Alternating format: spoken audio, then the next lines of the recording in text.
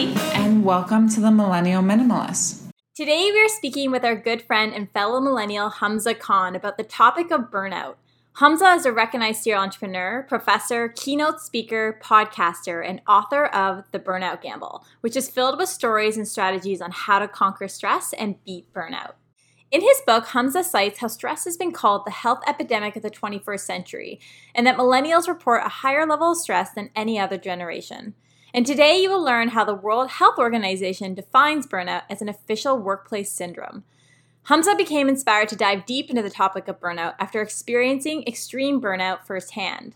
Early in his career, he had overworked himself in an internship role, where for a period he had only slept 3 to 4 hours in 72 hours, to later find himself collapsed on a bathroom floor for 8 hours.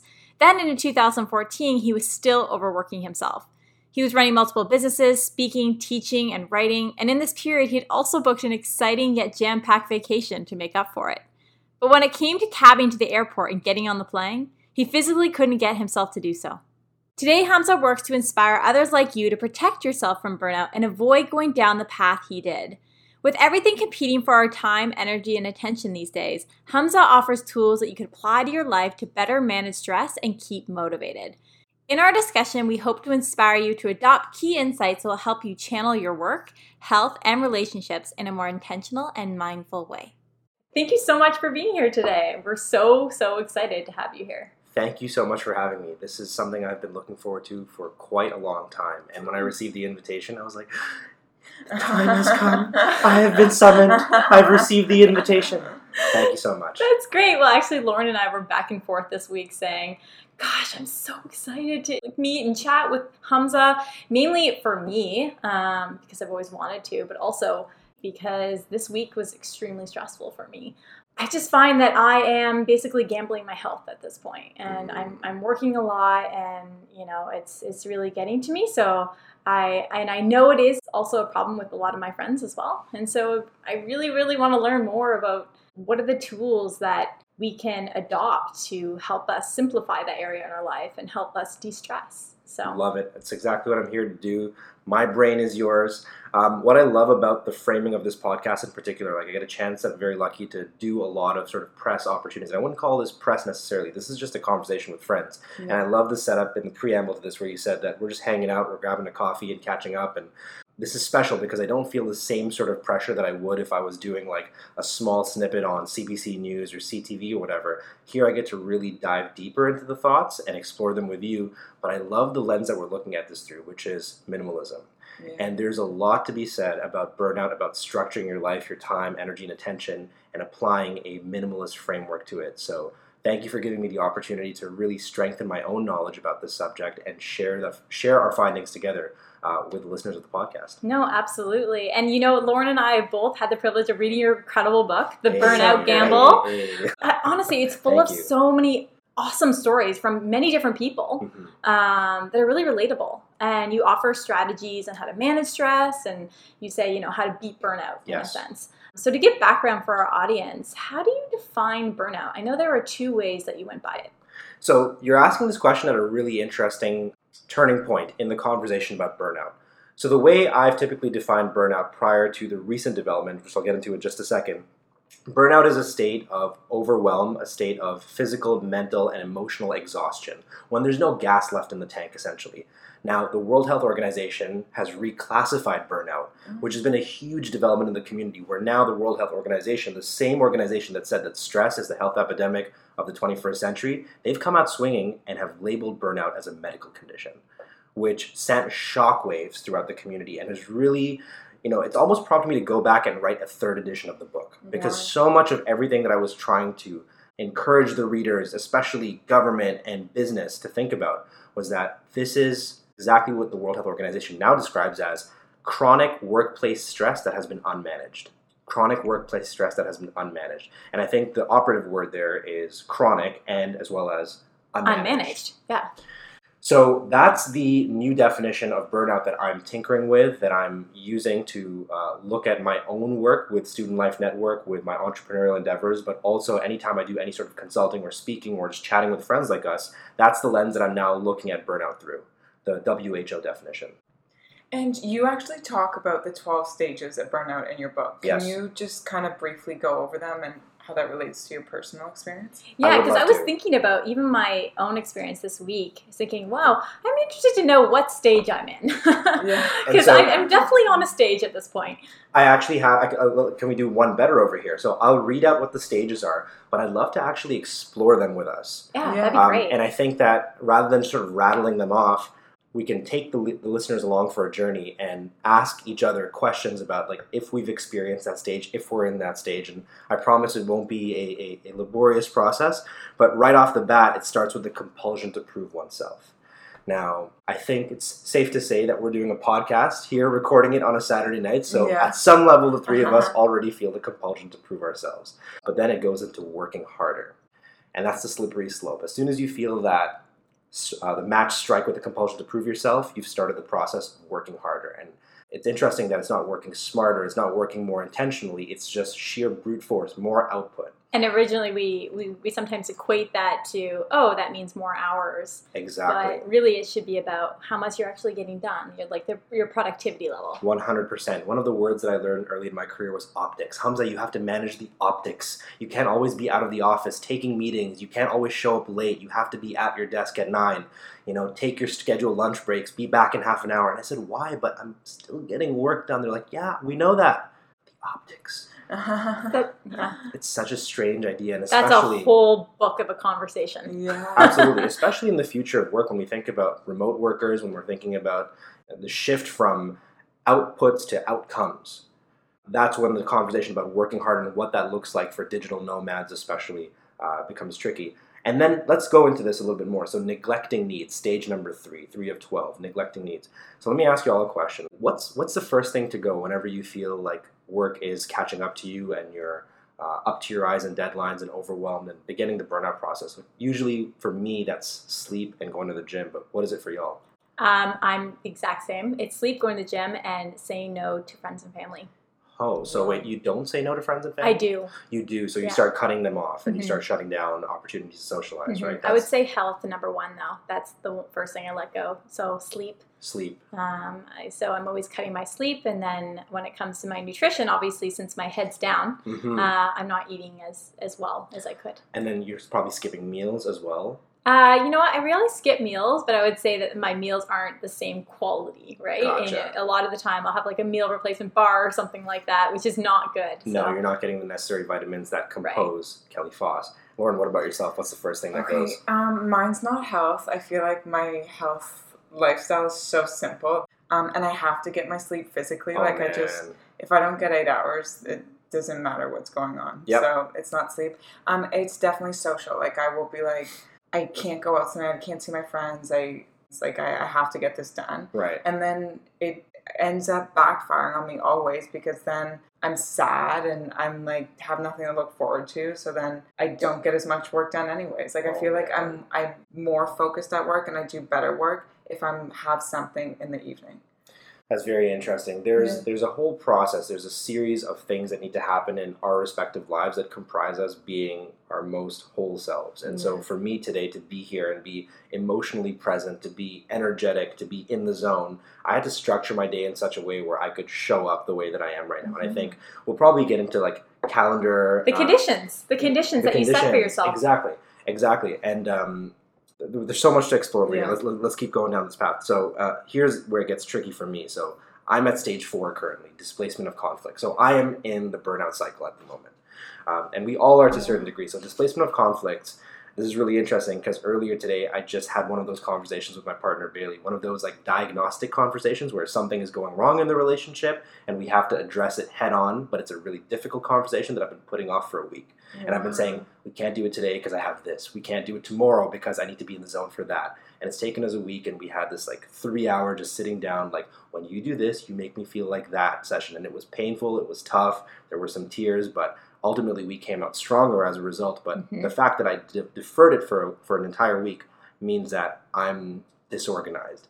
And some people might say, Hamza, yeah, you're busy. You justify that. But I don't think that busy should be an excuse. In my mind, busy means disorganized. I mean, I can compare this to if I have something that is priority and maybe the most challenging task, I sometimes, well, I used to put it off, but now it's the first thing that I focus on. And minimalism has helped me with that. It's like, hey, what's important? And you do that first. What is the thing that's going to stress you out the most? Get that done. Yeah. It feels, I remember the first time I adopted that, I had a weekend to myself, and I said, okay, what is the thing that's going to stress me out? This. So let's do it Friday night. So I go into the weekend just feeling so much lighter. I love that. What's that? The saying, the thing you need the most is the thing you're least willing to do. And I think that derives from, I think, a Jungian phrase, which is, sorry, I'm going to butcher this, but essentially the thing that you need the most is where you're least willing to look. So essentially, the thing that you're avoiding and pushing off is what you need to contend with and wrestle with right away. Right. So that brings us to stage number 5, revision of values. So have either of you made it this far in the burnout cycle where you start to question the very foundations of who you are and your value system and your philosophies about life and work? We were just saying that before you got here. I think that when you are in a state of stress to this extent, you start to think, hey, what am I losing? These are my values. This is what's important to me. And you feel like you're putting those things off. Yeah. And so you become more in touch with, wow, it like opens your eyes in a sense. Like there's a part of burnout that if you step back, you realize, wow, there's all these things that I'm losing. Yeah. And I need to figure out how to, reverse all of this. Yeah. And, I was thinking yesterday, I'm a very passionate hard worker and I do love what I do. But at the same time, I need to be able to figure out how to balance everything and how to maybe say no more. And minimalism, I think about, wow, like had I not adopted minimalism a year ago, right, I would be even more stressed. It's amazing how much this has helped me reflect and enabled me to basically pick out all the things that I want to do in my life and do them. Yeah. But now I've got so many things on the go, Abundance. And so does Lauren. Mm-hmm. And it's like, wow, we get to do everything we want to, but we can't do it all. Right. Problems of abundance. And when you're not careful and everything is a highest order priority, then suddenly nothing is a priority. If everything is competing for attention and you're not able to rank them, then what are you really working on? And I think that's where the revision of values becomes a little underscored when you're burning out, because suddenly everything is either important or everything is unimportant. And that leads right into stage number 6, which is my favorite, denial of emerging problems. Rejecting the very premise that you're burning out. People are saying it to me all the time. Not right now, but when I was burning out, times that I have burned out, it's like, hey, Hamza, put on a little bit of weight. Like, you look like you're a little tired. There's bags under your eyes are bloodshot. Your work is suffering. And that was the one that grinded my gears the most. It's like, hey, you're missing deadlines. And then I would find excuses for why the deadlines were unrealistic in the first place. They'd say, but the quality of work, like we've had to revise the writing, we've had to revise the project plan. I'm like, you know what? That's because you gave me really short... And I would just deny the fact that I had anything to do with this. Have you found yourself in that situation in the past? Definitely. Not since I've adopted this lifestyle, but absolutely. Right. Well, and I feel like it's like sucks when the quality of your work goes down. Like if I'm just like doing them and I'm always like, I could have done that better if I had more time. Exactly. Or, I was more focused, or if I wasn't doing as much. And going back, I feel like sometimes I'll do so much work that I'll stop and question and be like, am I working on my dreams? Like, what am I doing? I'm just on a day-to-day thing and like working at a job that I'm like don't particularly like to like pay my bills, and like it's just this like cycle that's not getting me anywhere. And then if you don't have enough time to work on your goals, which I want to get into in this conversation, but I love that. And I think the beauty of having this conversation, I'm so excited for the listeners right now. They're listening to this and many are familiar with the term burnout, and they have burned out and they understand burnout. But us having this conversation and sharing it with the listeners will create a new understanding of the signs of burnout, the symptoms of burnout as they manifest, so that people can engage in the recovery processes much sooner and label the ailment as it is.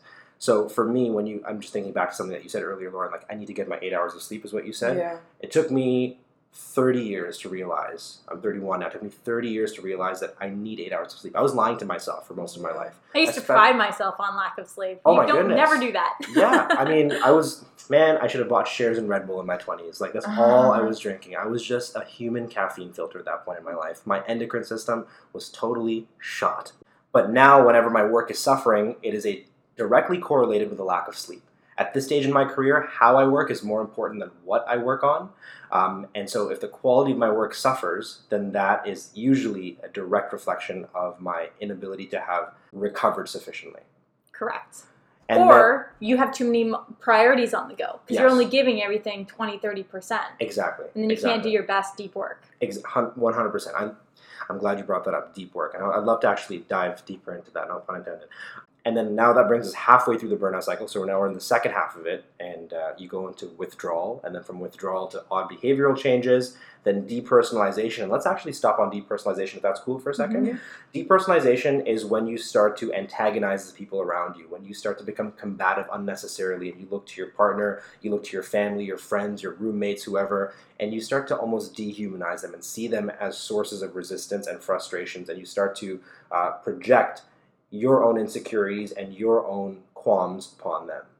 And I've been there before, and it is not fun because bridges do burn, and relationships that have been subjected to depersonalization without any follow-up after the fact, those are damaged. And sometimes, to quote Douglas Copeland, when people are broken in certain ways, they can never be put back together. So do I regret having passed through burnout? Absolutely. But am I now smarter and wiser, and I can see this before it happens? Yes, and I hope that all of us in the Minimalist Podcast universe are able to know that when you get to depersonalization, that's when some real damage happens. And then after that, you go into inner emptiness, which is stage 10, and stage 11, depression. So that is the extreme form of burnout. This is the tough one. So I've never been clinically diagnosed as depressed. I've never had a psychologist sit down with me and say, you're depressed, get on the medication that you need to. However, I have demonstrated all of the symptoms of depression throughout my life. Now, I don't want to go back and say that I was clinically depressed, but absolutely have had many a depressive episode, and there have been sometimes years of my life where I have been depressed. What about y'all? It's so interesting because I find that when you think of depression, you think of hey, you saw a doctor and you are diagnosed. However, I think we've all felt a form of depression. I think we all do. Yeah. I think it's natural, but I think that sometimes people could argue that you shouldn't be using the word depression. And, again, sometimes even in my relationship, sometimes I'm like, I'm so down, and then they get worried. And I'm like, no, I don't mean to that extent. So you have to be also mindful of the words that you use as well. So. I think in early iterations of my talk about the burnout gamble, I was much more liberal in my usage of the term depression and saying that I experienced depression. But exactly to what you said, words have power, and I'm becoming more educated about the difference between clinical depression and depressive episodes. And so I'm starting to revisit sort of how depressed I was. Now, again, only the one wearing the shoe knows how badly it pinches. What did depression feel like when I was going through it? It was a dark, looming cloud at all times that I couldn't get away from. I didn't want to get up out of bed, didn't want to go to work, didn't want to see anyone. I always had thoughts that were teetering on the brink of the worst case scenario, never got to a point where I was considering some of the more darker and more intense manifestations of depression. And I'll let the listeners interpret that as they see fit. But and you know what the most interesting part about all this is that I think you also talk about this in your book about how you realize that you're not a victim. You're a victim of yourself. Yes. And you put yourself there. Right. And it's I'm always like, I'm so stressed. Like it's a tough time right now. But again, it's all me. It's all my fault. And you know what? The beauty of this is that I can solve it. Yes. So how did you find that motivation to turn things around? Like you even share this amazing story that we opened up this podcast with about how you got to this point where you couldn't even get on the plane to go on vacation because you were so incredibly burnt out. Right, and right before I dive into that story, great question. The final stage of burnout is burnout syndrome, stage 12 of Dr. Herbert Freudenberger and Dr. Gail North's 12-stage of burnout model, and that is complete physical, mental, and emotional exhaustion. At that stage, if you are listening to this podcast and you're experiencing that, you got to go seek medical help at that point. And if you know somebody in your life who's showing all of these symptoms, who's frankly made it past stage 6, please get them the help that they need. Absolutely. So in my case, how did I start to recover from this? It was, to quote one of my former mentors, I was forced to sit in the shit. And I think that us as millennials, I identify as a millennial as well. There was a time in the recent past where we got caught up with, I guess the word for it is hustle porn. Absolutely, does that make sense? It's a hustle culture. Hustle culture, right? We all need to be the 30 under 30. There's all this pressure on us. And then you turn 30 and you don't win it, and you're like, oh, that didn't matter We're at all all. Lauren Yeah. is 30 in a week. It was Oh, like boy. 10 days, I know. It's going to be, I'm so excited for you. It's going to be the best thing ever. You're Yeah, going to wake no, I'm up looking and then you're going forward to to it. stop caring about so much shit that You're you gonna might have go, cared about. I can breathe. 20s are over. So there was an overachieving version of Hamza that was so quick to jump to the solution for any problems in his life. And anytime there was a problem, whether in work, whether personally, professionally, even with my academics, just solve the problem right away. Solutionist mindset, think like a hustler, roll up your sleeves and fix it.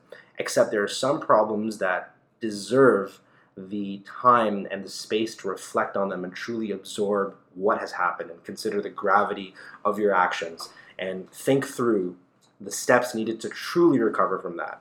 And so when I fell sick, when I wasn't able to follow through on that trip, when my body just completely shut down and gave up on me, I was compromised and I had to just stay at home for as long as I did for the entire month of December in 2014 and sit in the shit and let myself feel how much I effed up.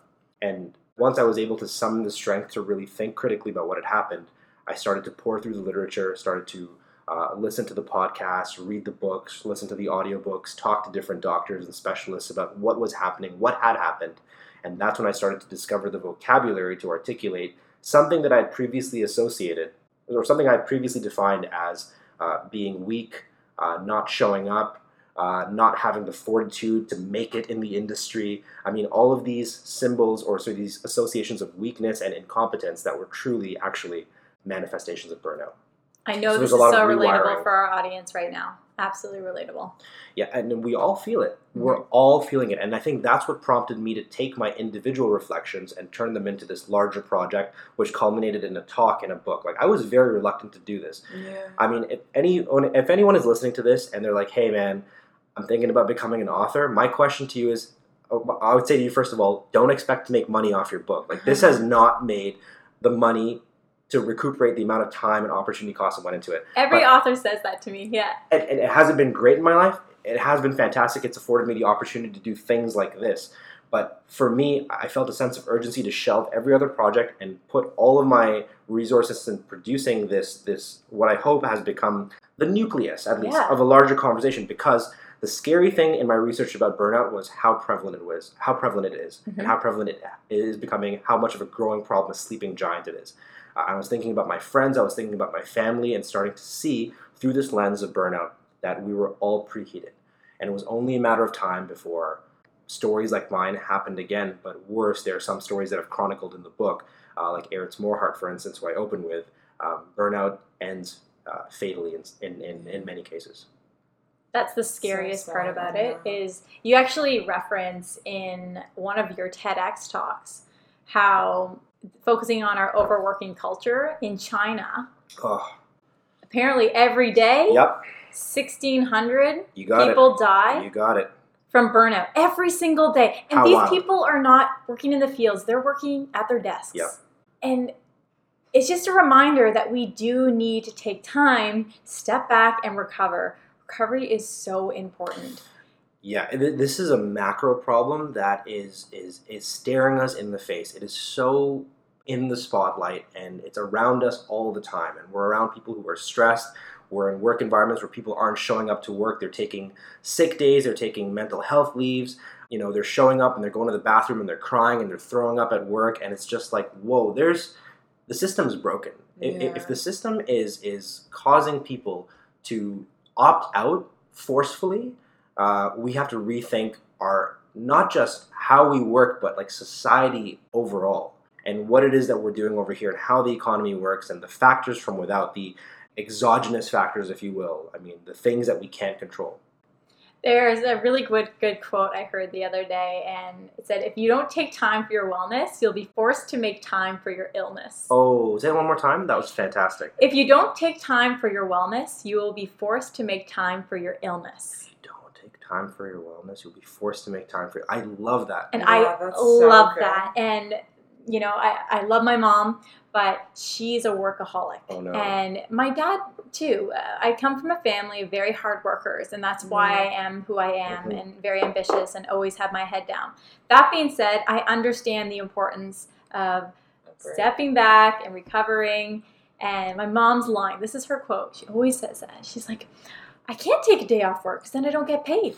And I'm like, yes. But in the long term, who knows? Like, you're going to break down. You're going to crash.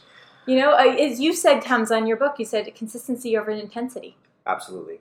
So. Now, I'm going to throw a curveball over here. Yeah. And this is the number one criticism that I get of the burnout gamble, of my teaching, of my speaking, of my writing. And help me explore this a little bit over here. Yeah. Someone once said, Hamza, isn't it a little bit hypocritical of you to now preach at this stage in your career things like that, consistency over intensity? Whereas for you to get through this stage, and he called it escape velocity, for you to achieve enough escape velocity to escape the 9-to-5 grind and to start working on your dreams and living in an ecosystem where you can teach and write and speak and do these things that bring you happiness, did you not have to burn out to get there? And I have been obsessed with that question because, like your parents, Kelly, my parents taught me the blueprint of hard work equals success, and that was the formula that I operated with to get to where I am right now. So I want to hear from you guys. I mean, is it possible to achieve a level of wild success? And I would consider all of us at this table having achieved levels of wild success. I mean, look at what we're doing for fun, man. We're sitting down and we're recording a podcast on a Saturday night. Life is good. Well, by all measures, life is great. But to get here, did you have to burn out?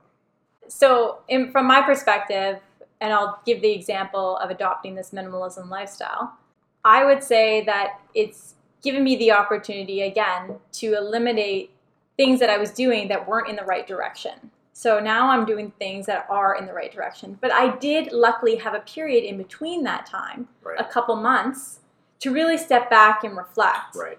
Now, not everybody gets that opportunity. No. But even if I didn't have that opportunity and I was still working at a job that made me a little bit money while I figured out what I wanted next, I don't think it requires burnout. But I think that you can start feeling tons of stress and tons of burnout when you start thinking, hey, now that I'm, for example, myself, I was working, a very structured corporate job, and now I'm an independent contractor. Right. So now I have this flexibility, but I'm working full time. I have a full-time job, but I'm an independent contractor. And I find that there are a lot of hours, way more hours. But that being said, it gives me the opportunity to do my podcast, gives me the opportunity to still model. Yeah. Like, there's all these other things that I can still do, but you realize that you don't have to burn out to get there, but you can burn out once you get there. If you're not aware of where your time's going, and realizing that like for a period there, and I'm starting to fix this now, where I'm going to bed every night and it feels like Groundhog Day. I put my alarm on and I get my 5-6 hours and I'm up again because I know the next day is going to happen. And people are like, oh, sorry, can I help you with meds in terms of helping you sleep better? I'm like, oh no, I sleep fine. I close my eyes, I hit the bed, no problem. And I'm up right when my alarm goes on. Wow. It's just, I don't have a problem with sleep. It's like, I don't have enough time in the day for sleep. But thanks to minimalism, I've been able to create blocks in my schedule, which we'll talk about with you because I know you organized your schedule in a very interesting way. Yeah. And minimalism has really helped me step away and be like, no, stop, go for your coffee, have a break. But I'm learning that I need to eliminate something that I do in my life to free up more time with my family and friends, as well as my fitness. So what I try to do in my days, I'm like, okay, well, since I can't go to the gym, I'm going to make sure I walk to work every day. Yeah. And since I don't have enough time to prepare for my next podcast, I'm going to go to the gym. If I'm going to the gym, I'm going to listen to a podcast while I'm on the treadmill so I can multitask and maximize all my time. Exactly. But you shouldn't live like that. Yeah. It sounds like you're in a flow state, though. And it seems like everything that you just described right now, we know each other and we're friends, and this is not the first time that we've chatted. Like, those things you actually like doing, though. You love doing that. So you're not actually going out of your way to do something uncomfortable that will throw you off your balance. So it sounds like in many ways you've incorporated into your life the sort of things where to somebody who hasn't, that would cause them to burn out. Just the intensity with which you're regimented with your sleep, going to the gym, listening to podcasts, investing daily in your professional development, you have developed a resilience that diminishes the impact of that stress on your life, which is part of mastery. So it sounds like you flirted with burnout, but you didn't go all the way down the cycle, and then you built up a tough exterior casing and internally as well to now incorporate those elements to unlock a new level of high performance. Well said. And you know what the beauty of this lifestyle is? It makes you hyper-focus on everything you're doing so that you realize, hey, if there is a problem, and if I am feeling stressed, for example, this week, if I am feeling super stressed, what are the things that are the least important? Yeah. What are the things that I know I cannot live without?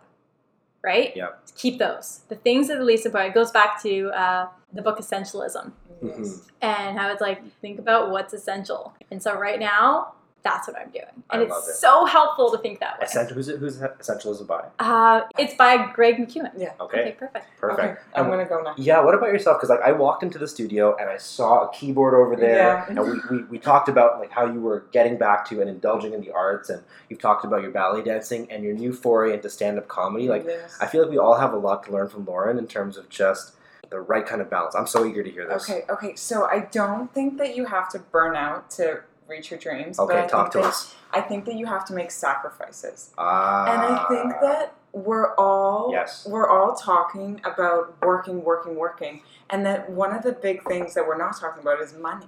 And people get so focused on money. If you're throwing up in the bathroom at work, do you love your job? Like, are you going in there and you're so passionate about your job that, like, if you really love something and you love doing something, like, it shouldn't bring that much stress to your life. Like, obviously there's going to be challenges. Right. And minimalism helps you with money on so many levels because you're working to pay your bills, but you're not constantly in this, like, materialistic race. Like, you can find happiness in simplicity, and you're not always... Like, you can work a little bit less and then do things that make you happy or do a transition into a career, which is what I'm trying to do right now. And you can do that if you can financially cut back. And if you are a minimalist and you have this super simple life, then it gives you more time and more availability to do that. So I sell pre-construction for developer, and I write for U.S. real estate. Like, I write content. But, like, my real dream, I want to pursue this comedy thing right now to see where it goes. But it's long. Like, some days I'll wake up at 6 o'clock and I don't get on stage till, like, 11 p.m. and I'm exhausted. Yeah, I've done a full day. A full day. Yeah. And that's when I have to step back and be like, where can I make sacrifices? Do I need to go on a trip? Like, where can I cut back? I don't have to go shopping. I don't have to go for dinner because it's worth it to, like, make a little bit less money and pursue something that I actually want in life. And going back to, like, my lifestyle, my organization, when you are a minimalist, like, I don't really have to clean. I don't shop. Like, I have my 10 outfits. I just eat dinner. Like, I don't have all these meals. I'm not prepping things. I'm not organizing stuff. So, like, I have 30 minutes to play the piano every day. I have that hour every single morning to work out. Amazing. It's non-negotiable. I love it. I read every day. I podcast. I do stand-up. I write. Like, you save time. It's your precious resource, right? Your most precious. And you said the word non-negotiable over there, which I think we definitely need to touch upon, especially when we talk about calendars a little bit. Yeah. Or that, I think you've unlocked something for me. So there was a saying that was presented to me in my early 20s that I was really offended by. And the saying was, work harder or want less. And that bothered me so much. Right? Work harder or want less. And it really upset me because that was a stage in my life where I was looking up at the world, where I still wanted everything. And I was like, you know what? I'm going to rise to the challenge. I'm going to work harder. And I got everything that I wanted, and I burned out in the process. Now, the way that you've described wanting less, I used to see as a mark of weakness, that you're giving up, you're throwing in the towel, but actually it is a true strength. Because subconsciously, the transition that I'm starting to make right now is I'm starting to do less. I actually want less without acknowledging it as such. I don't want to work as many hours as I'm working. I don't want to work on as many projects as I'm working on. I don't want to have as many touch points as I currently have in my life. I crave wanting less. Maybe it's because you want that hyper focus and that feeling of deep work. Yes, I want to get bored again. I want to feel the breakthrough creativity that prompted me down this path in the first place. I'm looking at that keyboard right now in the studio. I want to have the presence, the time, the space to be able to play that and do it for myself, and I don't have that yet. So interesting enough, Lauren recently interviewed Josh Davis, who wrote the book 2 Awesome Hours, and he talks about, well, actually Lauren and him talk about Abraham Lincoln, and he says that he couldn't have built all these companies and been as successful as he was if he didn't also have that balance. And he had great balance in his life where he was out with friends, he had a lot of fun, he did all these things, that enabled him to build on his creativity and allow his mind to wander. He's all about mind wandering, and he really supports that. And I think that's what you're looking for. You're allowing that creativity to come out of you because you're not having to be on all the time. You just sit back and relax. Oh, man, I'm getting chills literally thinking about this, right? Because in my former life, I used to be a creative. I used to be a graphic designer. And I learned very early that there's a difference between graphic design and art. Graphic design is what you do for clients. Art's what you do for yourself. And I was always very intentional about indulging in the art, because when I didn't indulge in the art, my graphic design suffered as a result. And one of the earliest pieces of advice that I received by the creative community was get bored. Now, you try telling that to an overachiever, somebody who prides themselves on the hustle culture, if you will, that didn't sit well with me. And so I would resist trying to get bored. I would try to jam-pack my days with as many activities as possible. When I wasn't working, I was reading. When I wasn't reading, I was at the gym. When I wasn't at the gym, I was networking. Rarely was there any time in my day-to-day, in my week-to-week, in my year, where I would just be on a beach and allow myself and give myself the permission to get bored. And when I did get bored, that's when the book happened. That's when the talks happened. That's when the relationship really flourished. I mean, all of my biggest breakthroughs have come from intentional periods of boredom. And I really hope the listeners, you take this to heart, and please, find opportunities in your life to get bored, because there's a quantum leap awaiting you on the other side of that. And that comes with saying no. Because we constantly get DM'd, and people are phoning us, people are asking us, hey, Hamza, especially you probably have so much on it. I know, we all know you have a lot on the go, and people are reaching out to you. They want to just hang out. Hang out? Really? Are you kidding me? No. You understand, this is my list right now. You think that I can hand out? Absolutely not. So you mentioned a mentor figure of yours who said, you mentioned this in a podcast, she said that a confident no is better than a half-assed yes. Yeah, shout out to Joanne Lim. And I love that. Yeah, I love that. So how can we strengthen our relationship with the act of saying no? Why is it important? Ooh, I'm having a blast here. Y'all are asking some fantastic questions. I definitely want a transcript of this podcast. This is something that I'm going to revisit time and again. So thank you again for this opportunity. Why is it important to say no? For the same reason that you won't allow me to look at your bank account. For the same reason that you won't allow me to reach into your bag and pull out your credit card and go swipe willy-nilly. For the same reason that you won't let me take cash from you. Because you value that commodity. That commodity is important to you. You have established that as a high-order priority in your life. That is a reflection of your work. That is something that you use to ascribe value to. But why are we not doing that for the most important resource in our life? Time. I think the number one mistake that people make is that they don't block book their calendar. Their calendar is wide open. It's a template. It is a carte blanche, and people just book things into it. But every time I book time with you, and every time I book time with you, Lauren, I'm taking your time. I'm taking your time, because that is time that you need to work on the things that bring you happiness into your life. Now, it just so happens that on this night, all three of us wanted to be here and share in this time together. So this is a pooled expense. Saturday night. This is a pooled expense. But when you make no your default answer, you are guarding your time. You are being vigilant with your time, your most precious resource, in the same way that you are with your bank account.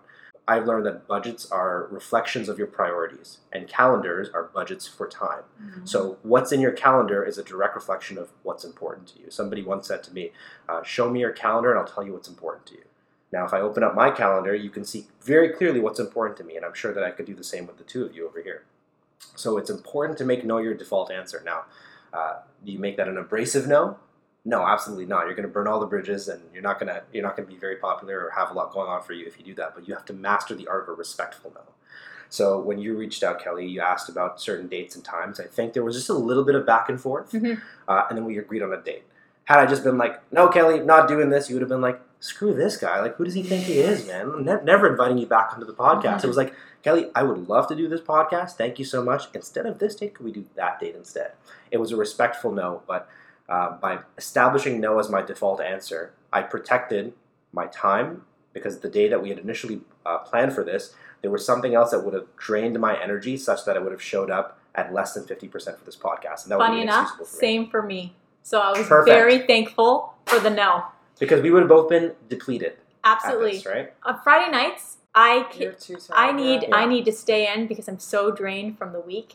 It's just how I am. Have you ever done a podcast in that state?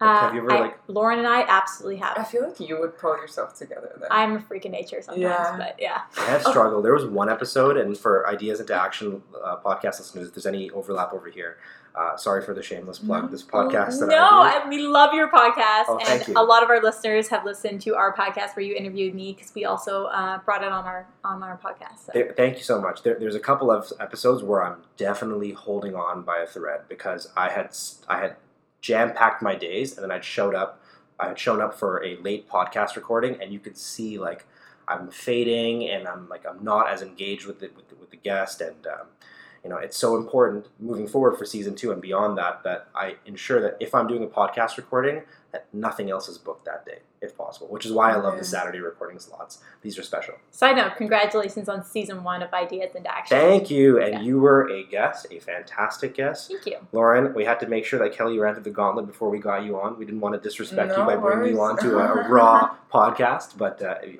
we're going to do it. So exciting. So speaking of saying no, a lot of people ask me, when you say no, do you tell people why? I said, no. You say, unfortunately, I can't. I never specify reasoning. I don't think you need to tell someone the reasoning why. I think it's okay to say, sorry, I can't make it. But we could also look at different times in this week or that month. And sometimes you have to tell people, sorry, you know what, the next month I have this priority. I can't see you. And usually if someone does take that personally, then, I don't know, I'd argue that maybe you don't want them in your life. Damn, that's a next level Kelly confidence. I don't have that, man. I always have to justify why I'm saying no. I'm too insecure. Like, I feel like anytime I say no to somebody, I'm letting them down. You said no, and it made me happy. I love that. I've never thought of that before. You made an assumption. You assumed that I'd be upset that you wanted to change the time, but never make assumptions. 4 agreements. The book, The 4 Agreements, never make assumptions. Yeah, I swear by it now. I have become the Oprah of no's. Like, I dole out no's. You get a no, you get a no. Look under your chairs, you all get no's. That's my go-to move now. But the respectful no is, I thank you so much for thanking me for this opportunity. I cannot do it for the following reasons. Instead, can we do this? So the third part of that respectful no is a bit of the judo move, where I redirect the energy so that the person doesn't feel like I'm leaving them high and dry. You know what the irony of all this is that you just have to find your own way of saying no.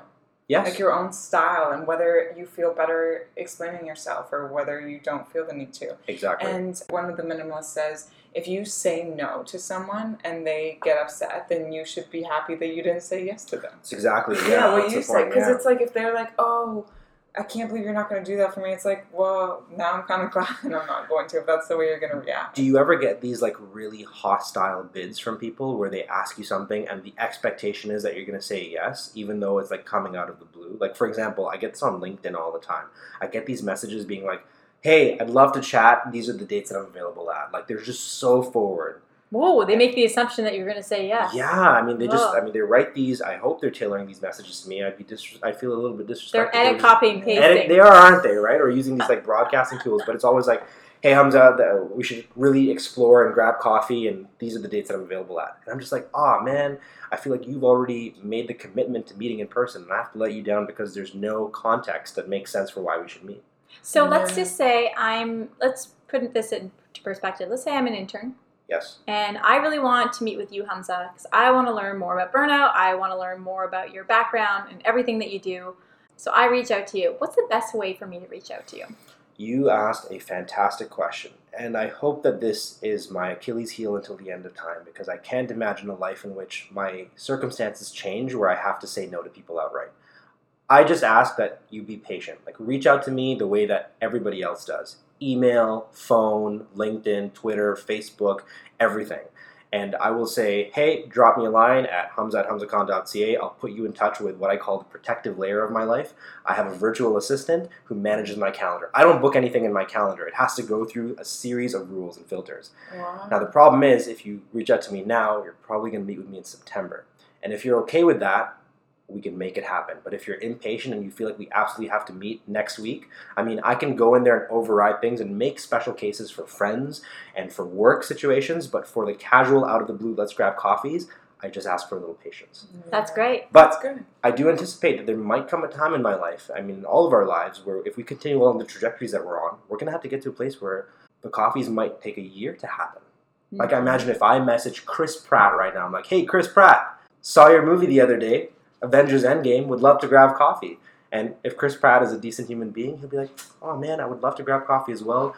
let me know when you're in LA in the next decade, right? Yeah, and, I have a little story like that as well. Do tell. I mean, I worked for Air Canada, and I had emailed someone at Air Canada, someone in the C-suite, and didn't hear back from him for well over 2.5 months, 3 months. Wild. So he finally emailed me back. So never assume that person will never get back to you. They may actually get back to you, and it doesn't hurt to try. And I think most people are well-intentioned. People want to meet, and I think that we all have benefited. I know I certainly have. I would not be here today if people hadn't gone out of their way to make time for me. I mean, everyone from Simon Rayner at Sony Music being like, let's just meet for half an hour, changed my life. Satish Kanwar, I don't meet him a lot. I see him at the gym every now and then. We do the old head nod. But he took time out of his very busy day many, many years ago. I'll never forget this, to sit down with me and my coworkers and have a coffee. He is a VP at Shopify right now. Oh, wow. Okay, great. One of the head honchos over there. Went out of his way. It's something that probably he doesn't even remember. And you know what, Satish, if you're listening to this, man, thank you for that, because you opened up my eyes for what the possibilities were for a young kid growing up in Scarborough to pursue a career in marketing and entrepreneurship. A small little thing that you didn't have to do. You did not benefit. In fact, you bought coffee for us. So I owe you a coffee at some point when we meet up again. These people want to learn from us just as much as we want to learn from them. 100%. So any of the listeners of the podcast, this is an open invitation. Please reach out to me. I would love to meet with you. The fact that you've taken the time to listen to Kelly, Lauren, and myself go on and talk about burnout and productivity, I mean, you're a special place in my heart, truly. So you are speaking to our millennial audience. Yes. In one of your TED Talks, you mentioned that our generation, the millennials, we are the most susceptible to burnout. We report a higher level of stress than any other generation. Yeah. So why is this the case? Oh man, you've opened up Pandora's box, Kelly. Pandora's box, Kelly. There's the exogenous factors, the factors from without, the factors outside of our control that are preheating society for burnout, right? I've put them into a convenient acronym for us: CASTLE. Competition, alienation, society, technology, loneliness, and the economy. There's very little that we can do as individuals to change this. These are happening with or without our permission. The world is getting more competitive, more dense. Alienation, we're becoming more disillusioned and more withdrawn from the work because things like automation are removing us further and further away from the direct application and hands-on nature of what work used to be. Society, we talked a little bit about hustle porn and hustle culture. I mean, you look around, you flip through Instagram right now, everybody's living their best life, working really hard, achieving milestone after milestone, and we've bought into this like almost a treadmill that we have to be on in order to just keep up with the Joneses or keep up with now all of our Instagram following. And then technology, I think that speaks for itself. Millennials, we understand this better than anyone else. We're all addicts at some level to our phones, to our devices. It's the first thing that we see when we wake up, the last thing we check before we go to sleep. How about loneliness, right? A big city like this in Toronto, we're looking out through the studio, we see this beautiful vista of buildings all around us. I guarantee you, in every single building, there are people who are feeling immense loneliness, which is bizarre because just walk outside, go to a bar, go downstairs, go to your gym, walk the streets, you're going to meet people. But it's very difficult when everyone's on their phone, when everyone's insecure and worrying about themselves. And it's so ironic because, think about how many followers you have on Instagram, right? Instagram, yeah. And now just picture that many people in a room at a networking event, at a birthday party, right? That's a lot of people. Why are we still lonely? How is everyone connecting but not connected? Or the other way around, how's everyone connected but not connecting? There are times where even I feel lonely. I'm like, oh my God, I haven't seen my friends in a long time. Absolutely. And, the social media intermediary of using to connect with people is just a holding pattern until you meet them in real life again. Now, we're very blessed that we have you, especially the two of you, best friends. You guys hang out a lot. You took a recent trip to New York as well. The average, this is a stat that I cited in the book, the amount of friends that the average American has dropped to 0. The average American has no friends. Can you believe that? Wow. That's crazy. Well, maybe close friends. Yeah, that's it's interesting because we can have everything in front of us with our device. Yeah. This can be our friend. This is our friend. This right? is our it friend. knows us better than anyone else. It does in a scary way sometimes, but yeah. And then you have that, and then you have the economy. I mean, as millennials, one of the toughest things for us, and we talk about this openly all the time, how many of us at this table are homeowners? I'm not. I don't own a home. I've kind of given up on the idea of owning a home, and I'm doing well salary-wise. I have investments, I have savings, multiple revenue streams. I can't afford a home right now. This is wild. As soon as I reached the goal that my parents established, and they said, this is how much money you need for a down payment, the goalpost shifted. Right. The economy has been in free fall for as long as I can remember. I graduated into the recession. And I don't know if it's ever going to fix itself. 87. 87. There we go. 87 babies, too. right? 2008, I go to university and they're just like, hey, so by the way, the job that you wanted doesn't exist anymore. The price of everything has gone up. And I'm like, oh, so the dreams that you fed me for the last decade or so, I'm not going to reach that? I'm not going to have a home? I'm not going to have 2 kids running on a lawn with a white picket fence? Nope. You're going to get a box in the sky and you're going to pay $5,000 a month for it. Right. That's how it is here in Canada. It's crazy. It's bizarre. It's absolutely bizarre. So those are the factors outside of your control. Now, here's where it gets really sinister. The coping mechanism for that. So how do we cope as millennials? We give in to what I call the Pepsi myths, these 5 different myths: progress, efficiency, perfection, satisfaction, innovation. We believe that we're not progressive enough, we're not efficient enough, we're not perfect enough, we're not satisfied enough, we're not innovative enough, we're never enough, we're never enough. Because we're always scrolling through whatever thing looks perfect. Exactly, and we're just obsessed with that, reaching that paragon, reaching that example of perfectness that has been defined by somebody else, by marketing professionals, by the system as a whole. And so because we never feel like we're enough, we're constantly preheated for burnout by factors outside of our control. And we give into ways of acting out, of working, of living, of being, of thinking that cause us to burn out. So I think that there's things that are happening outside of your control, but the things that are within your control, if you're not careful, you give into those myths. You give into those myths of modernity that really just messes up and cause us to become overachievers and flame out. But we have control on how much we expose ourselves to that. 100%. I want to say something on loneliness too. Please. When I get lonely, I feel like it is my own fault. Like I can text people and just be like, hey, what are you doing? And they're like, hey, I'm out here, come. And I'm like, and then I go and I'm not lonely anymore. So like, it sucks feeling that way, but it takes 2 seconds to send a text. And if you don't have someone to send a text to, like you can join recreational sports teams, or like there's so many things to do to meet people. So if you are lonely, I know it's my own fault if I'm being lonely. Because then when I'm out with people, I'm like, oh my God, like this was so simple. Like I think it's harder to be lonely than it is to actually find people. Like it's actually much easier to find people with common shared interests. Now, especially with the internet, you can find communities and organizations and groups for any niche possible. What are you into? Are you into really fine whiskeys? I'm sure you can find a whiskey tasting club here in Toronto. Yeah. It might have 3 people in it, but guess what? They're going to be your new friends. Yeah, there you go. It's that simple. Okay, now I want to talk about exposure. Please. I feel like we are always like trying to chase this perfectionism and everything, which there is a lot of marketing that we can't control.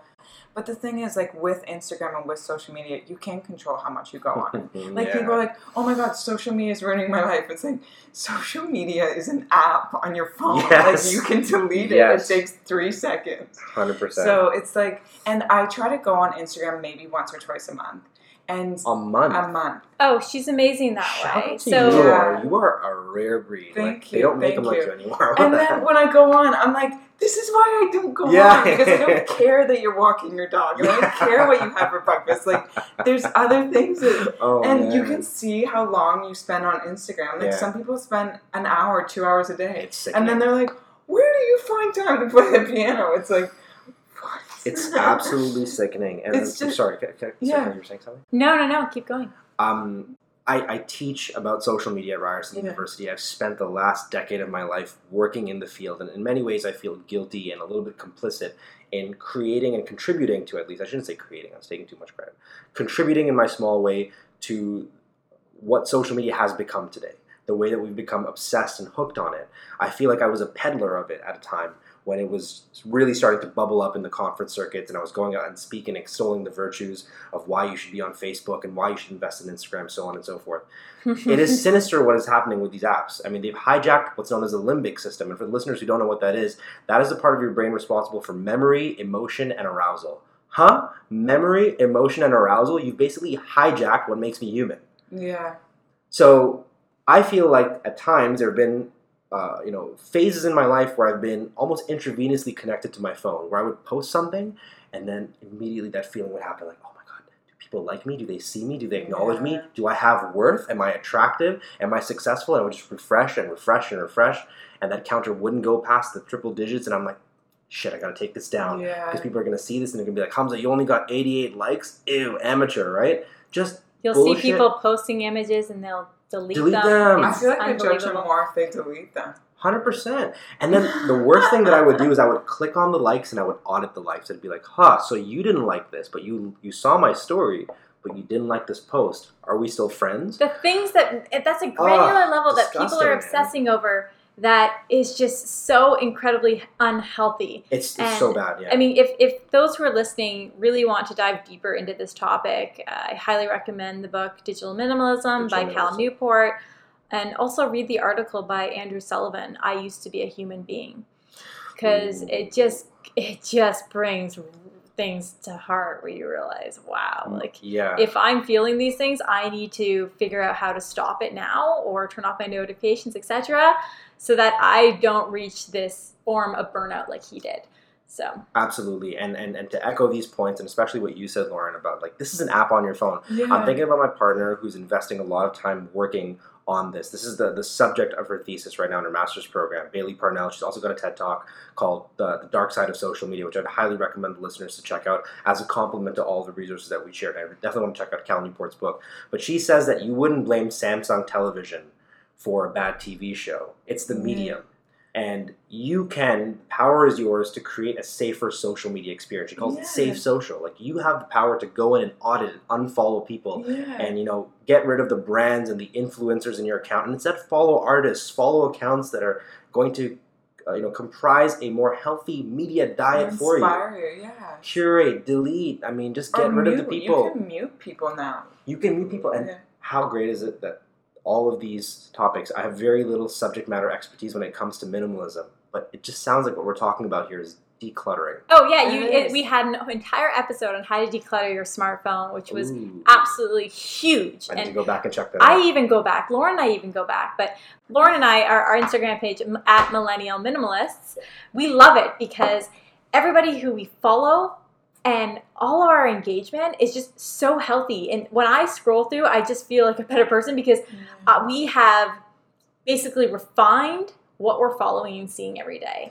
And engaging with our community, for me, sense of community, that goes back to the idea of feeling lonely and depressed. Like, we have an amazing community and a solid community, and we get value out of our Instagram page. But when it comes to our personal pages, there's a lot of decluttering that still needs to happen. And this doesn't even just mean getting rid of people. You even follow brands. Like, get rid of that Get rid stuff. of that. You don't need to see it every day. I don't follow any brands. I don't follow people that I haven't met in person. I don't follow any strangers or celebrities. I mean, I'll follow the occasional artist over there who's posting pictures of their work. Yeah. It makes me so happy. It feels like it's the equivalent of drinking a smoothie or eating a salad. Like, the media diet that I get now, it's healthy. It's good for me. I like that. The media diet. The media diet. And I actually get that phrase from a book that I would highly recommend everyone check out called Amusing Ourselves to Death, Public Discourse in the Age of Show Business. It was written by somebody by the name of Neil Postman, Dr. Neil Postman. It's one of those, like, I call it a before and after book. There's your life before you read it, and there's your life after it. That book is single-handedly responsible for why I stopped consuming the news. Am I abreast of current events? Absolutely. But do I read newspapers? Do I get news feeds through my Twitter account? Do I open up CNN or MSNBC every day? Absolutely not. There's just too much junk over there. And the juxtaposition between advertising and these stories that you need time to sort of sit and absorb, not good for you. That's junk food. Can we talk about your calendar now? Oh, yes. Absolutely. So you have a very interesting way of organizing your calendar around your energy, which I like to call heat mapping and time blocking to replenish your energy. Can you discuss this further? Absolutely. So we don't have a visual for the audience, but I've decided I'm going to show y'all what I did today. Okay. So I'll describe this for the listeners. That's my calendar over there, right? And you can see it's color-coded. So, for example, we'll look at what my morning looked like. My morning, I woke up at 5 a.m. That was a power-up process. So what happened during the power-up, and it's green over there because the color green in my calendar is indicative of things that are going to give me the energy to attack the day. Oh, that's incredible. That. Okay, so, I want to hear what you do during that time. Yeah, I powered up 5 a.m., a little bit of meditating, a little bit of reading, and then I went to the gym. That happened early in the morning. I love slow mornings. I'm like you. First thing I do, an espresso and a book, and that's the only way I can wake up. The best. It's absolutely the best. Yeah. The days where I'm absolutely at my worst are days where I had no control of my morning. If you can own the morning, if you can master your mornings, the rest of the day is a cinch.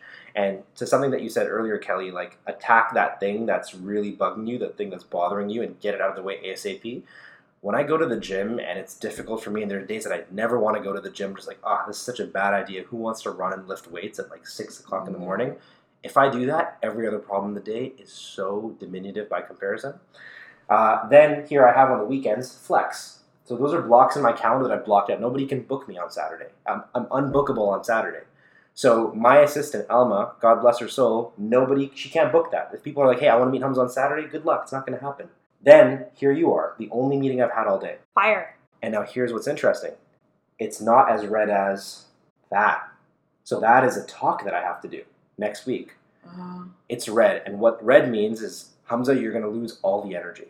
That's going to be high stakes, high performance. You're probably getting paid to open your mouth and do something or consult, and you're going to have to be performing.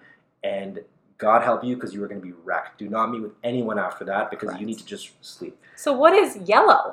I'll tell you what yellow is. Yellow is travel for me. Oh. That's what I have. Yellow is just like a thing that I don't want to do, but I have to do.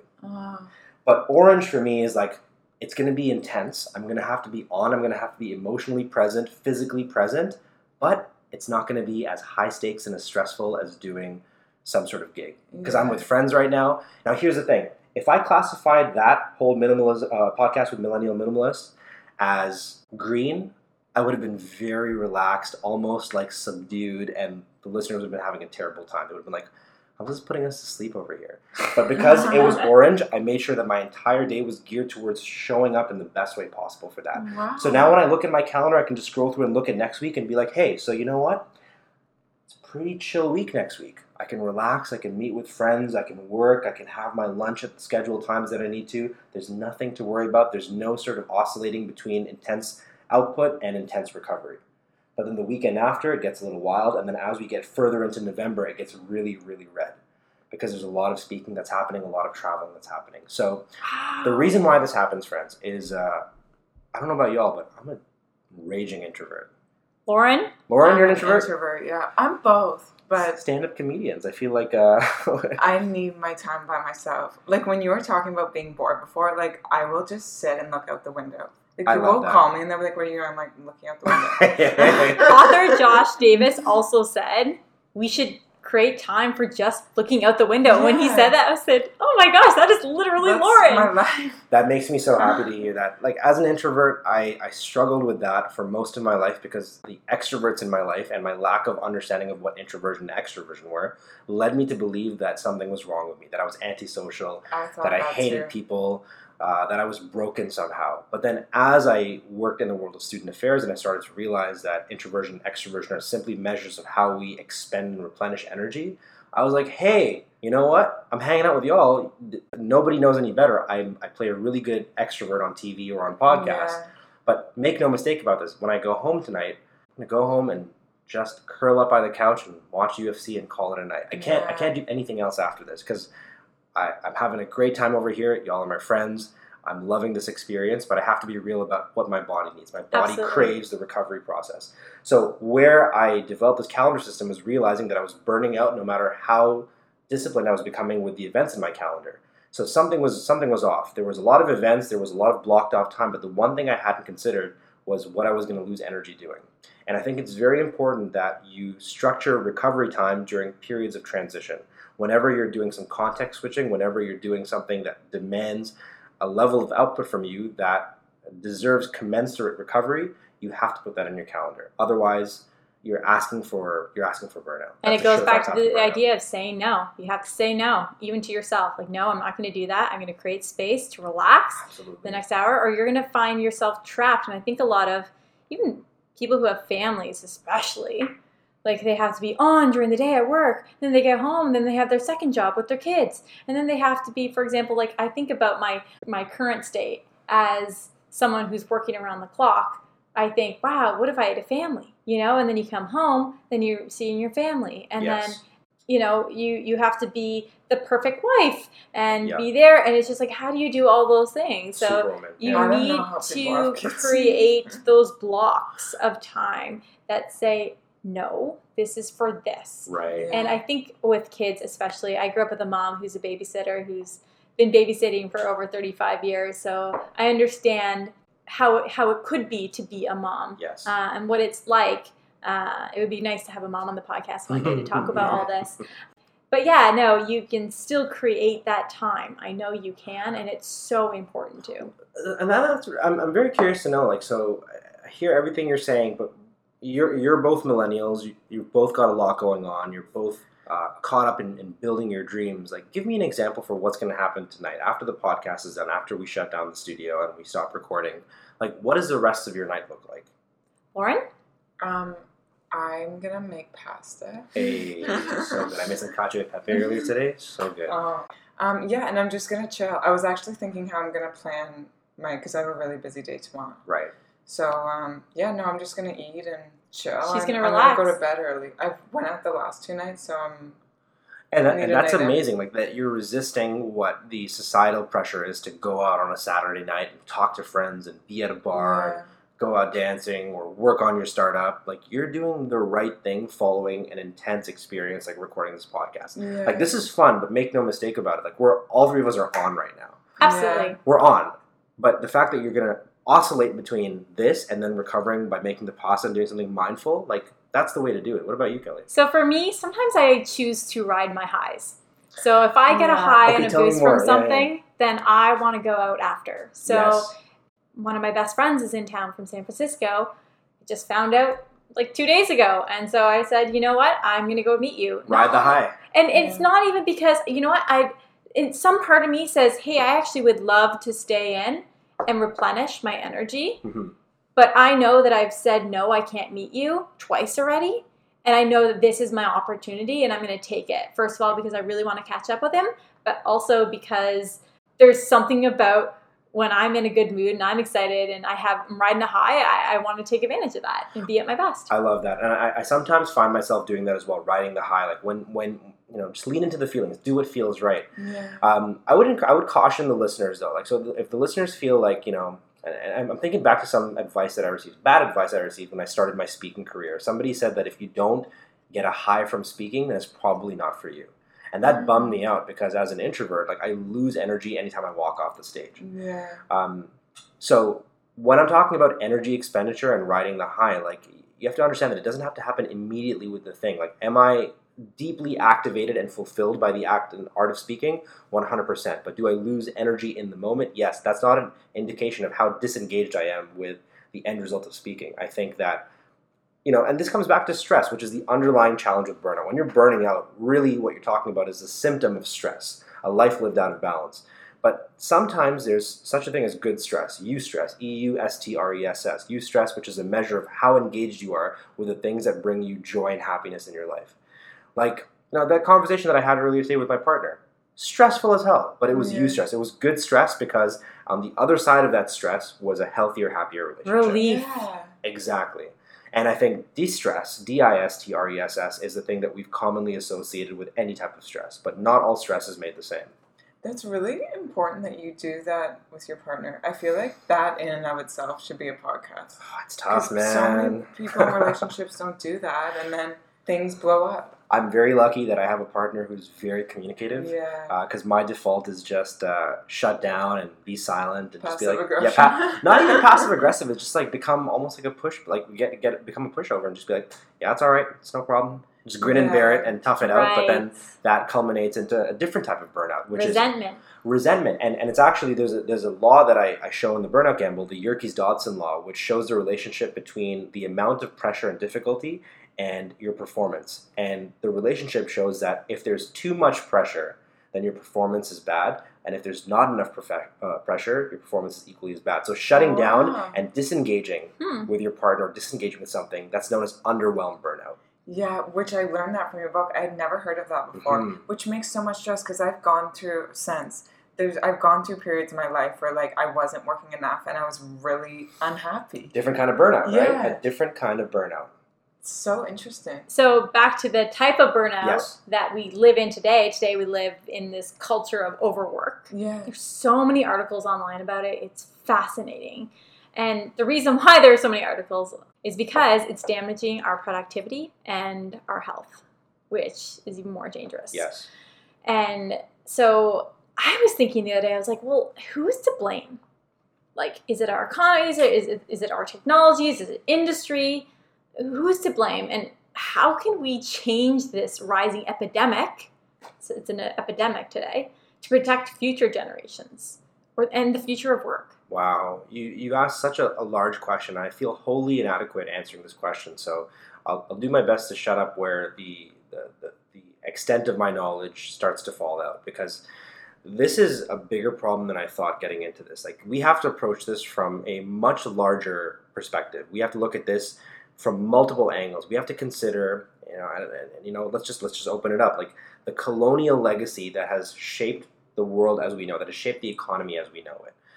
So the three of us are caught up in busyness. Yes. But you think about somebody who's truly wealthy, who owns businesses, who owns property. They're not busy. They have a lot of time on their hands. They have a lot of time in their hands. They have time for deep thinking, for reflection, for boredom, for creativity. They don't have to actively work to produce the means to live. And so there are some structural challenges that we have to overcome over here. And I think what has happened is, when you consider the echoes of the colonial legacy, who the owners were and what they own, and the idea that so much of the wealth is concentrated with such a small group, the 99% of us that are working every day, that have paychecks and are struggling to pay bills and are showing up to jobs that we don't love, how we cope with the reality of this rat race that we're in is we subscribe to the myths of modernity.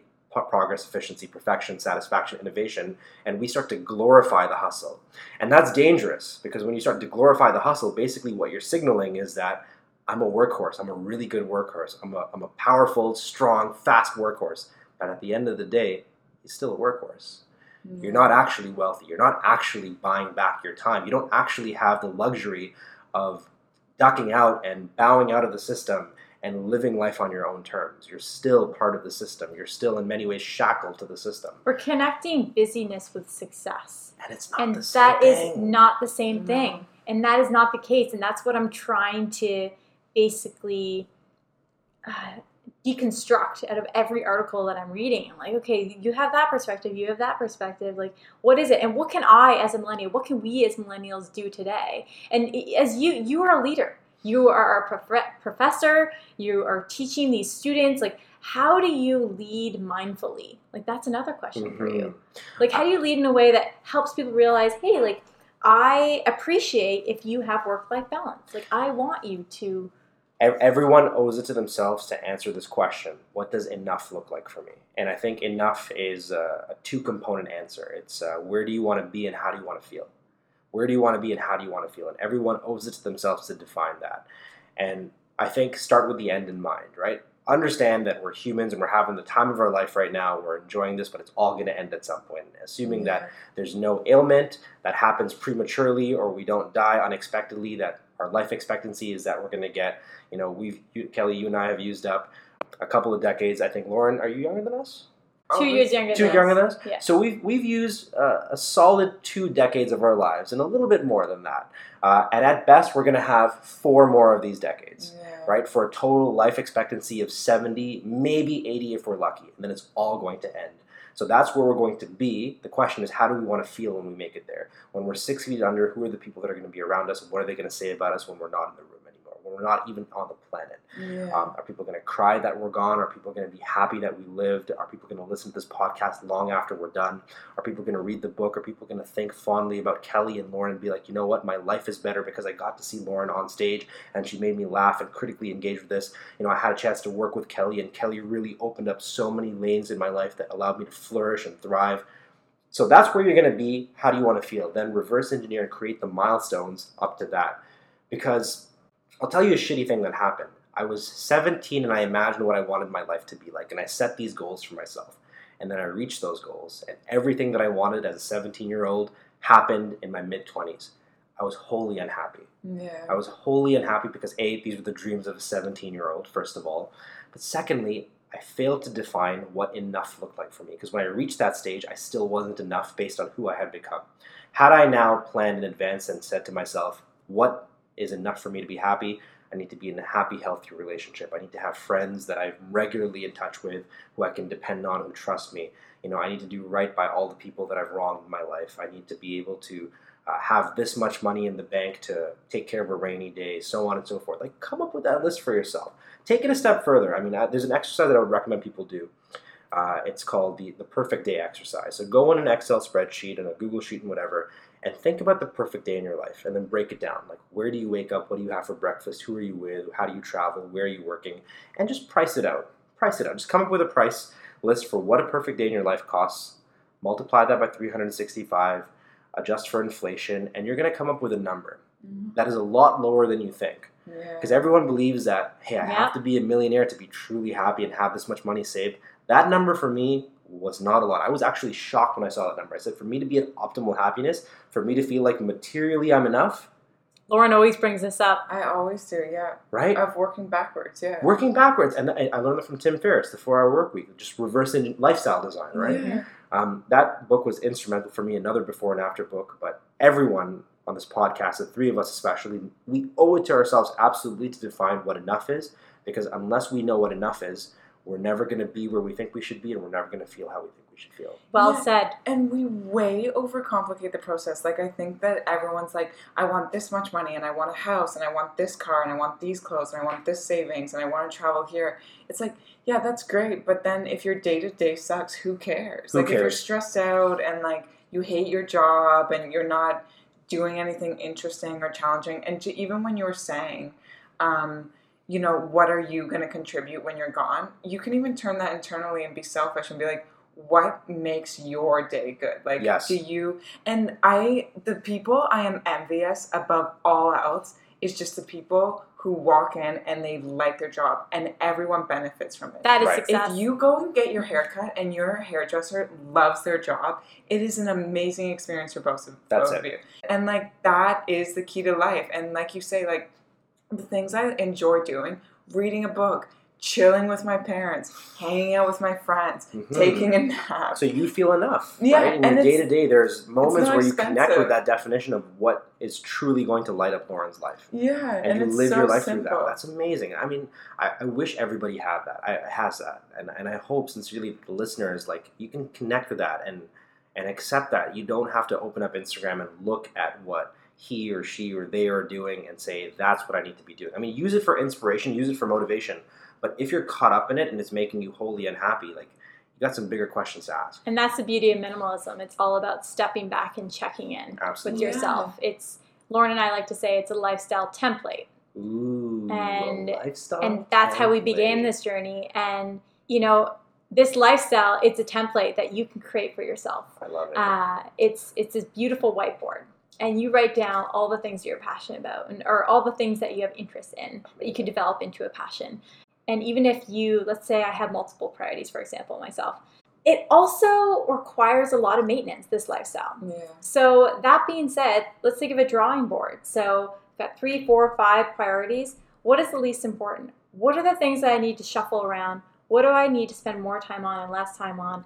And I think we all have to kind of check in and continually step back and check in. And Mark Champagne talks about this all the time, all about recovery and the importance of it, but also just redesigning your life, because Yes. your lifestyle template is going to change every few years. 100%, yeah. Constant progress, yeah.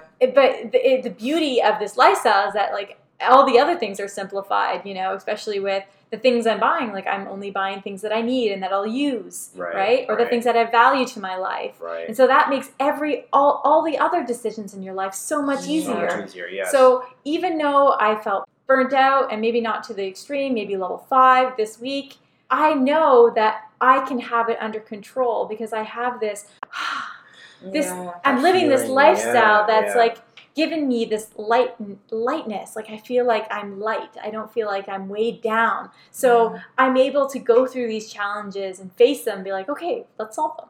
Rather than be like, oh man, like, I don't know what to do. Like, you know, like, obviously we all feel that at some point, but there are solutions that we can go My to, goodness, right? Kelly, you've identified in the most succinct terms, like, what I think is truly the antidote to the problems, the modern ailments of burning out. Like, burning out is a problem of abundance in most cases. Is that you have too many things going on, and you're contending with job A and side hustle B, and Relationship C, and just too many things happening at once, the sense of overwhelm, being outside of your comfort zone. But you've used such poetic words to talk about wanting less, having less, of being in control. And I truly think that if people embrace this template that you talked about, this lifestyle template, and they treat that template as a reflection of their priorities in terms of time, in terms of clutter, in terms of how much competes for their attention, that's the magic right there. That's the magic right there. I mean, the world will change if our consumption patterns change. I think so too. Mm-hmm. I would agree with that. Mm-hmm. And it starts with us. Yes. I really think it starts with us. And don't push it on to others, but just live this lifestyle and hope that they see the value and the positivity that comes from it so that they'll start applying it to their lives. So, and hopefully we've influenced you as well, Hamza, today. Absolutely. My goodness. My mind has been racing. I think I need to ride this high as well. This has been a lot of fun. Well, we want to thank you so much for being a part of our podcast today. Thank you. We have spoken about you, I would say, at least 4 to 5 times across our 54, 55 episodes now. Wow. And so now our audience gets to meet Hamza. We want to know what is next for you. Are you going to write another book? And then maybe follow that with where our audience can find you. That's a great question. Thank you. And first of all, thank you. I mean, this has been a true honor.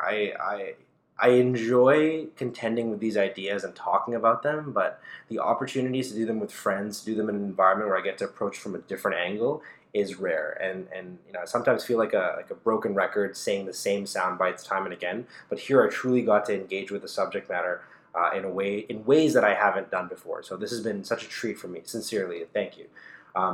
What's happening next for me? So a new version of the book is underway.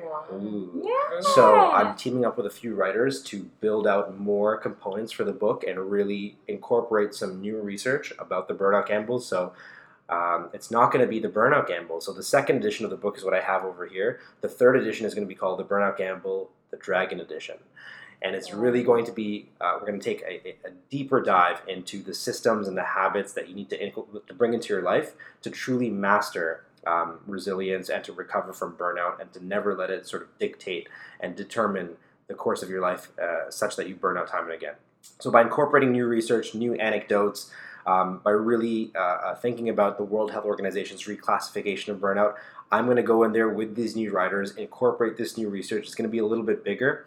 And it's going to have a companion audiobook with it. And the thing that I'm working on that I'm excited to announce on this podcast first is a course companion to this book. Now, it's not unlike any other course you've taken before. I've done Skillshare courses and whatnot. Shout out to Skillshare. Another course is being worked on over there. But I've invested in a platform called MyQuest.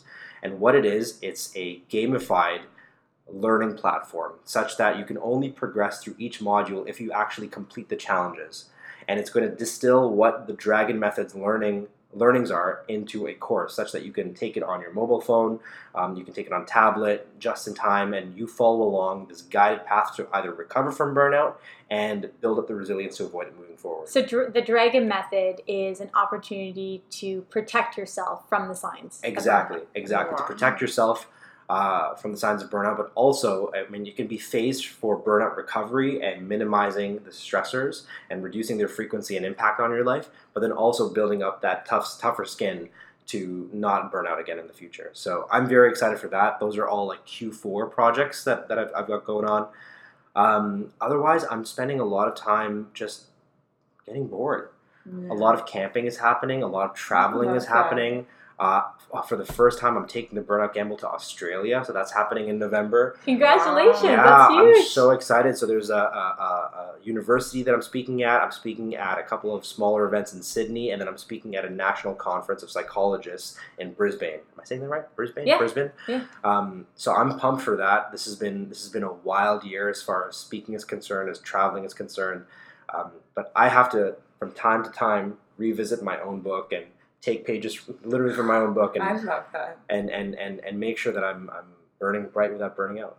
I love that. That's Beautiful. your quote. Burn bright, not out. I love that. And we're super excited to interview you again once your book is written. That would be amazing to interview you. Thank you so much. I would love to have both of you back on. And you, Kelly, I'd love to have you back, but Lauren, for the first time, and definitely not the last time, you're part of the Ideas into Action family. We'd love to do an exchange program. Yeah. So where can people find you on social? Yes, you can find me on social at Hamza K on Instagram, at Hamza K on Twitter. I'm /Hamza Khan author on Facebook. And then I have a new version of my website coming out very soon. It's going to coincide with my birthday on August 26th. It's hamzakhan.ca. You can learn about me, what I'm working on, what I'm doing. Check out my writings that I publish mainly on Medium these days. And I've got my podcast. And Kelly's episode, one of my favorite episodes. Kelly was absolutely fantastic on there. I would recommend that you check it out, starting with Kelly's episode. And if you like what you hear, then continue along for the other 24 episodes. All right. Well, thank you so much. And hopefully we speak to you soon. Of course. Awesome. Thank you. Thank you so much, listeners. Really appreciate this. All right. Cheers, guys. Cheers. Bye.